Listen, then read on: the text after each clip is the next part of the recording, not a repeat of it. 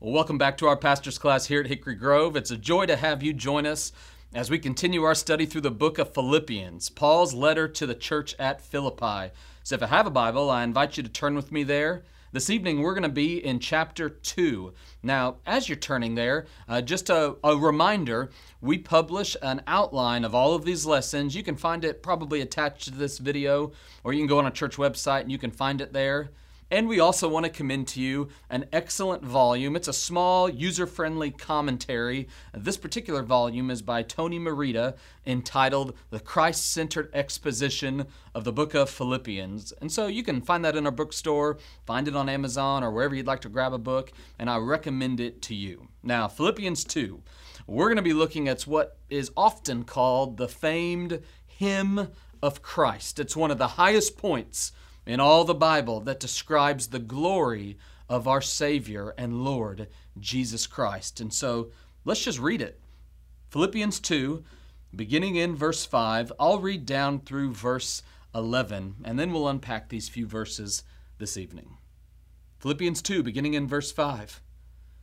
Have this mind among yourselves, which is yours in Christ Jesus, who, though he was in the form of God, he did not count equality with God a thing to be grasped, but he emptied himself by taking the form of a servant. Being born in the likeness of men and being found in human form, he humbled himself by becoming obedient to the point of death, even death on a cross. Therefore, God has highly exalted him, and he's bestowed on him the name that is above every name, so that at the name of Jesus every knee should bow, whether in heaven and on earth or under the earth, and every tongue will confess that Jesus Christ is Lord, to the glory of God the Father. Would you join me as we pray? Father in heaven, I ask now that you would come and that you would minister your word to your people. Lord, that you would use me in spite of me as a means to that end. Lift up Jesus, I pray, for his name's sake. Amen. You know, there is nobody like Jesus. He is, without doubt, the most influential man in all world history. You see, there's none in history that have been written more about than he. There are more books about this man than any other, with nobody even coming into a close second. None has been written more about than this man. None has been sung about more than this man. My word, we have hymnals filled with songs exalting this one individual. Surely there were songs exalting the emperors. Surely there were songs exalting the despots of history. But none have been sung about as much as this sovereign, this king, this Lord. None has been sung more about than he. None have been defended more than he. There have been more military campaigns in the name of Jesus than surely any other man throughout world history. None have been spoken of more than he. There are countless hundreds and hundreds of thousands of men who proclaim Jesus, preach his word week in, week out throughout the ages. None have been spoken about more. None have been honored more. There are more institutions named in his honor than surely any other individual in world history. None have been studied more. There are more people that study his words, parse his words, than surely any person. Oh my word, he is more studied than any other. Indeed, truth be told, there's not another person even remotely as referenced as he. Just think about the very fact that we live in the day 2021 AD, Anno Domini, in the year of our Lord, and everything before that was BC, before Christ. Even those, the secularists of the day, have tried to change it to BCE, before Common Era, and then CE, Common Era. The fact remains it still centers around what had traditionally been dated as the year that Jesus was incarnate. He came in the flesh. All of history turns on this one man. And so the question then becomes, who is this guy? Who is Jesus? The way you answer that question will determine much, indeed most, of what you believe. Indeed, it's the answer to this question, who is Jesus, that differentiates Christianity from many of the great world religions. So, for example, Judaism claims Jesus. I mean, it's the Jewish faith, but it claims that he's just a mere mortal. In other words, he's an unresurrected wise prophet. Islam claims Jesus, but they claim that he's just a mere prophet, and they would subordinate him to the prophet Muhammad. Hinduism claims Jesus, that claims him as a mere holy man. He's just one of many gods. Buddhism claims Jesus, that's going to call him an enlightened man, a remarkably wise teacher. And even New Ageism, Oprah probably typifies this best. Even New Ageism is going to claim that he's just a mere moral man. He's exemplary in character. He's one worthy of following in terms of his ethics. But what I want you to see today, and we see this all throughout the scripture, but nowhere more clearly than in Philippians 2, I want you to see that the Jesus of the Bible is infinitely more than a mere prophet, a mere holy man, a mere mortal. He's infinitely more than an enlightened man or a man of exemplary morality. I want you to see that the Jesus of the Bible is glorious beyond compare. And we see most beautifully the glory of Jesus captured in verses 5 through 11 of Philippians 2. These verses have been historically referred to as a hymn of Christ. Perhaps it was sung by ancient believers of old who would exalt in the glory of Jesus. And what I want you to see here is the multifaceted glory of Christ as seen in verses 5 through 11. 3 parts of this glory I want to put before you tonight briefly. Number 1, if you're taking notes, mark this down. See with me the glory of Jesus' divinity. And look with me, if you will, at verses 5 through 6. It says, have this mind amongst yourselves, which is yours in Christ Jesus. And now he's going to start telling us about this Christ Jesus.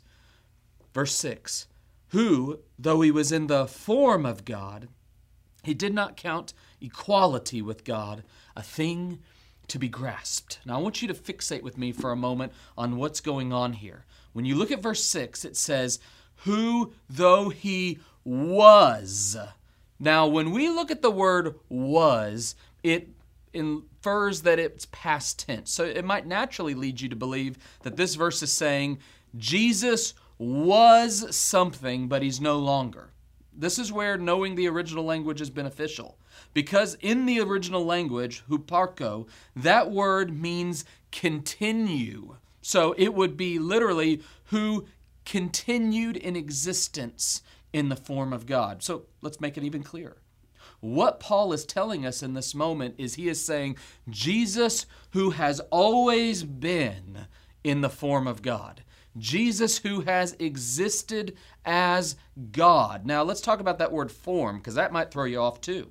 You see that word form and you might think, is that kind of like a kind of God? Or is he look like God, but he may not be God? That word form in the original language is morphe, and that word morphe means the essential nature or attributes that would never change. So I know this is a little confusing. Let's just take one step back and let's put it in the most simplistic of terms.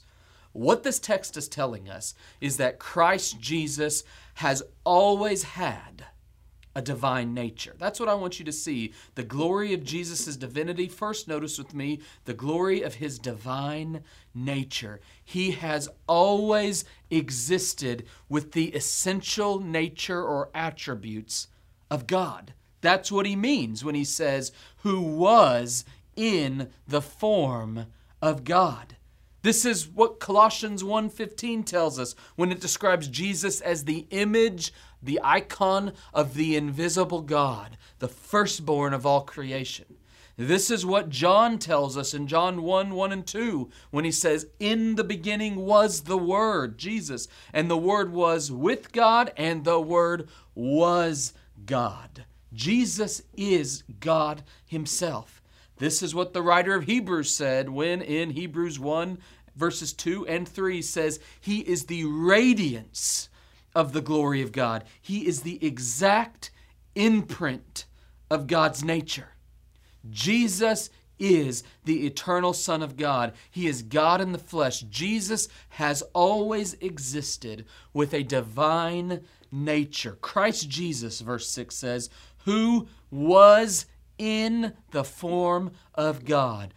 Translation, who has always existed with the essential nature or attributes of God. Praise be to God that we worship Jesus, who in his glorious divinity always had a divine nature. But I want you to notice, secondly, in the latter half of verse 6, we're going to notice something else.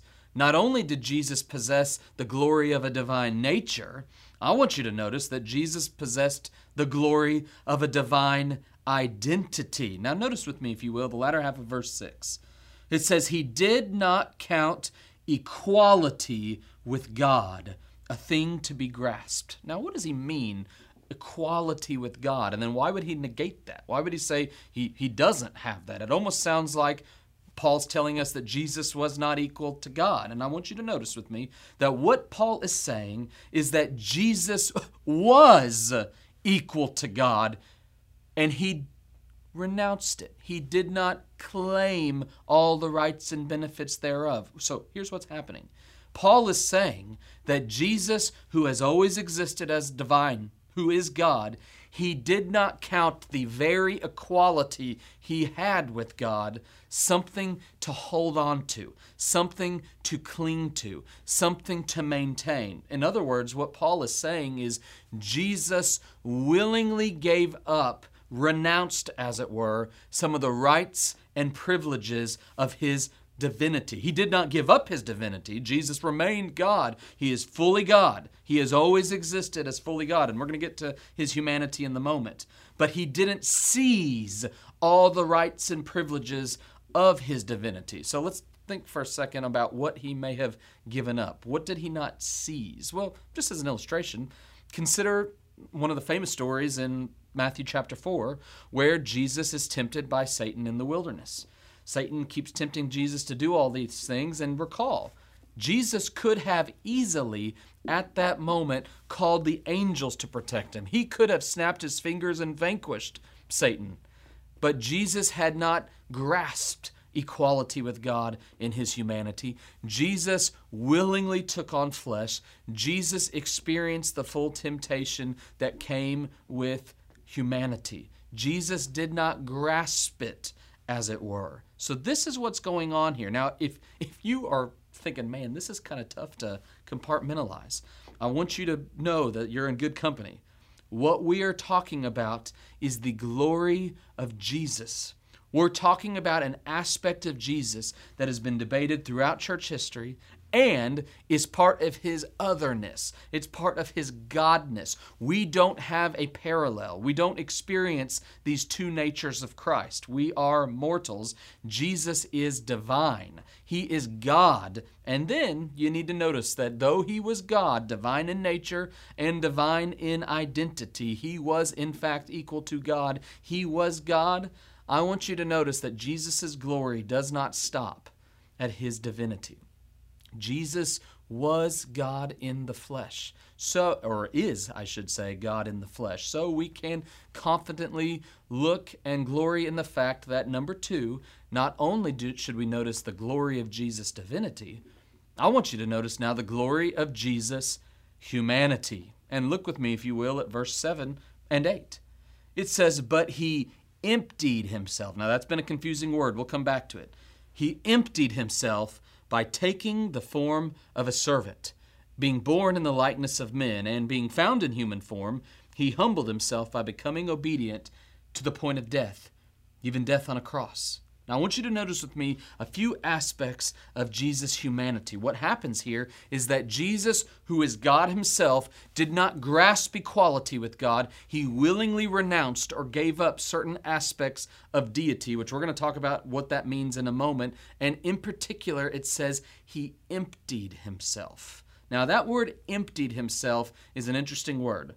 In the original language, it's the word kenosis. And it has caused a lot of heartburn and consternation over the years. For some have interpreted it to mean that Jesus willingly emptied aspects of, or you could say attributes of his deity. He gave up part of his godness, or he gave up most, if not all, of his godness in exchange for his humanity. But that theory has been largely debunked. That theory has been largely contradicted by the broad stream of Orthodox Christianity, which has taught, I mean, this is early church councils we're talking about now.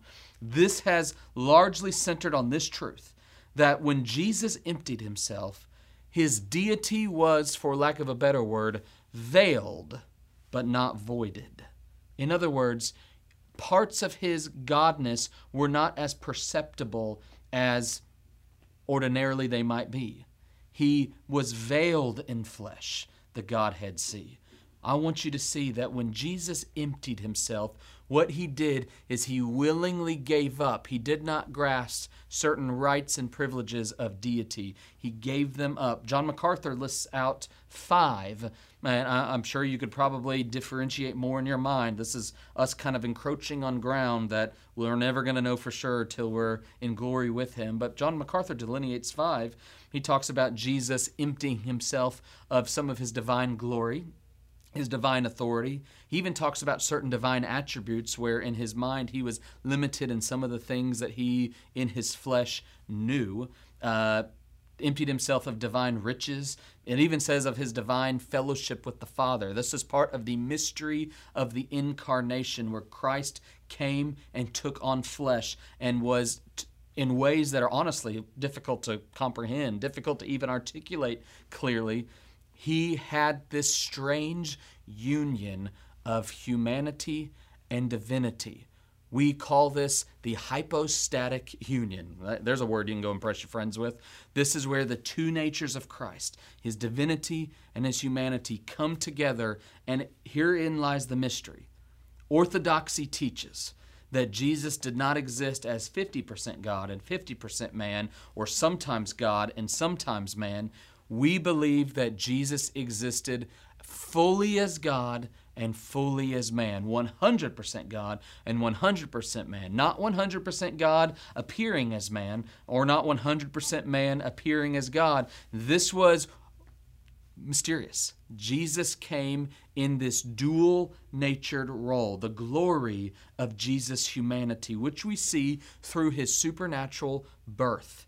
Because part of his emptying himself was coming in human form. It says that he came in the form of a servant in the likeness of men. Now that form of a servant, again, that is referring to him humiliating himself, coming and debasing himself as the great God of the universe. He came and took on the form of a slave, a bondservant, a doulos. He came to serve. He came to abase himself. This is the glory of the Christian gospel. And it says he came in the likeness of men. Now that word likeness might make it you think, okay, he kind of looks like him.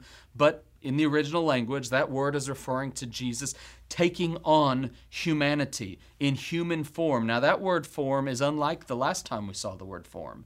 The last time we saw the word form, that word was morphe.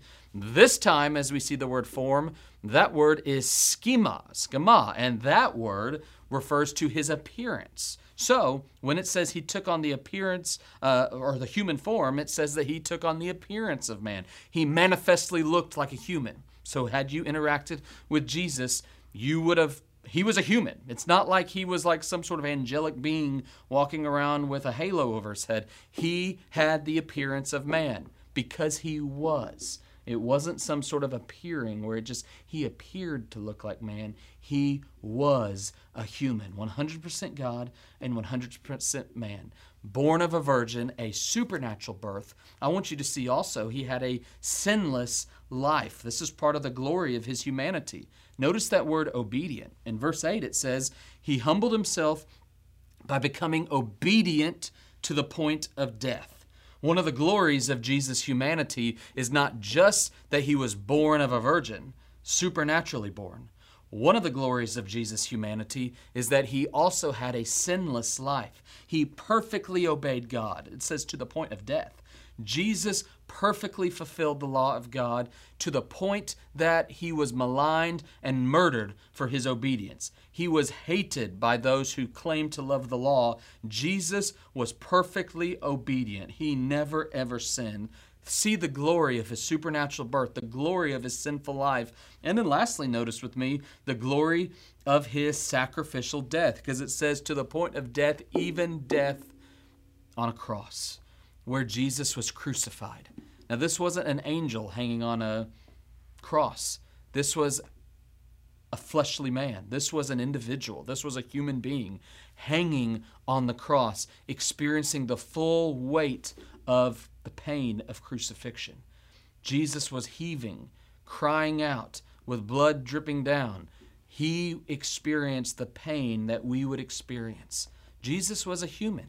He had a mind and will and emotions that would have been like any of us. Jesus was a man. The big difference was he was the Son of God. He had the mystery of the incarnation, two natures. He did not experience the effects of sin like we did. He was tempted in every which way, the Bible says, yet he was without sin. Praise be to God for the mysterious glory of Jesus' divinity and Jesus' humanity.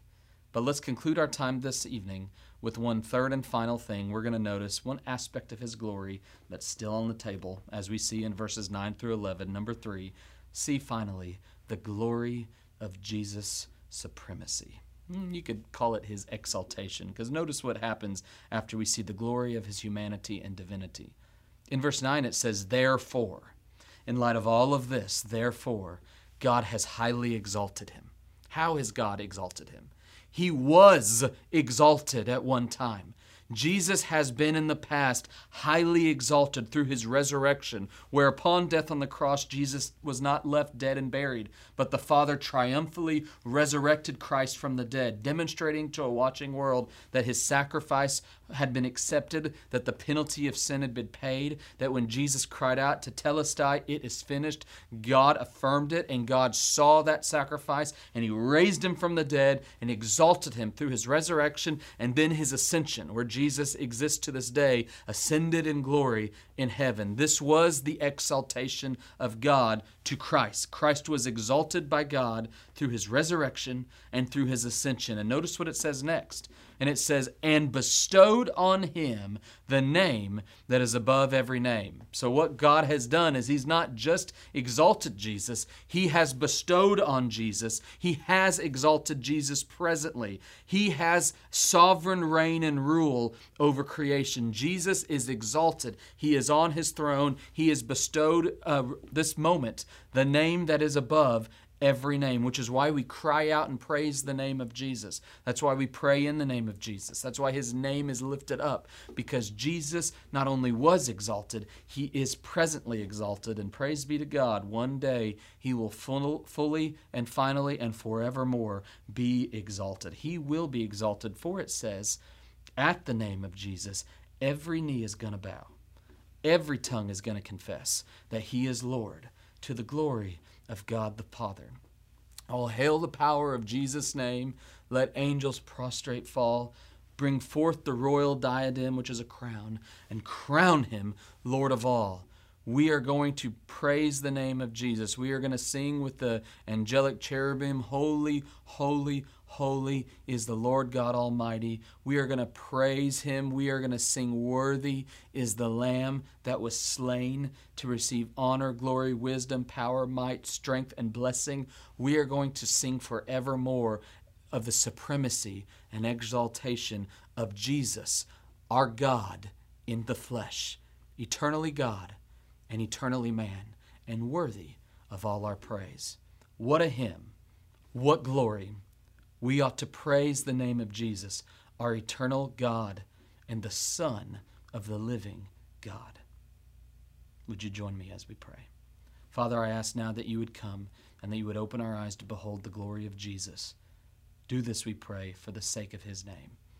Amen.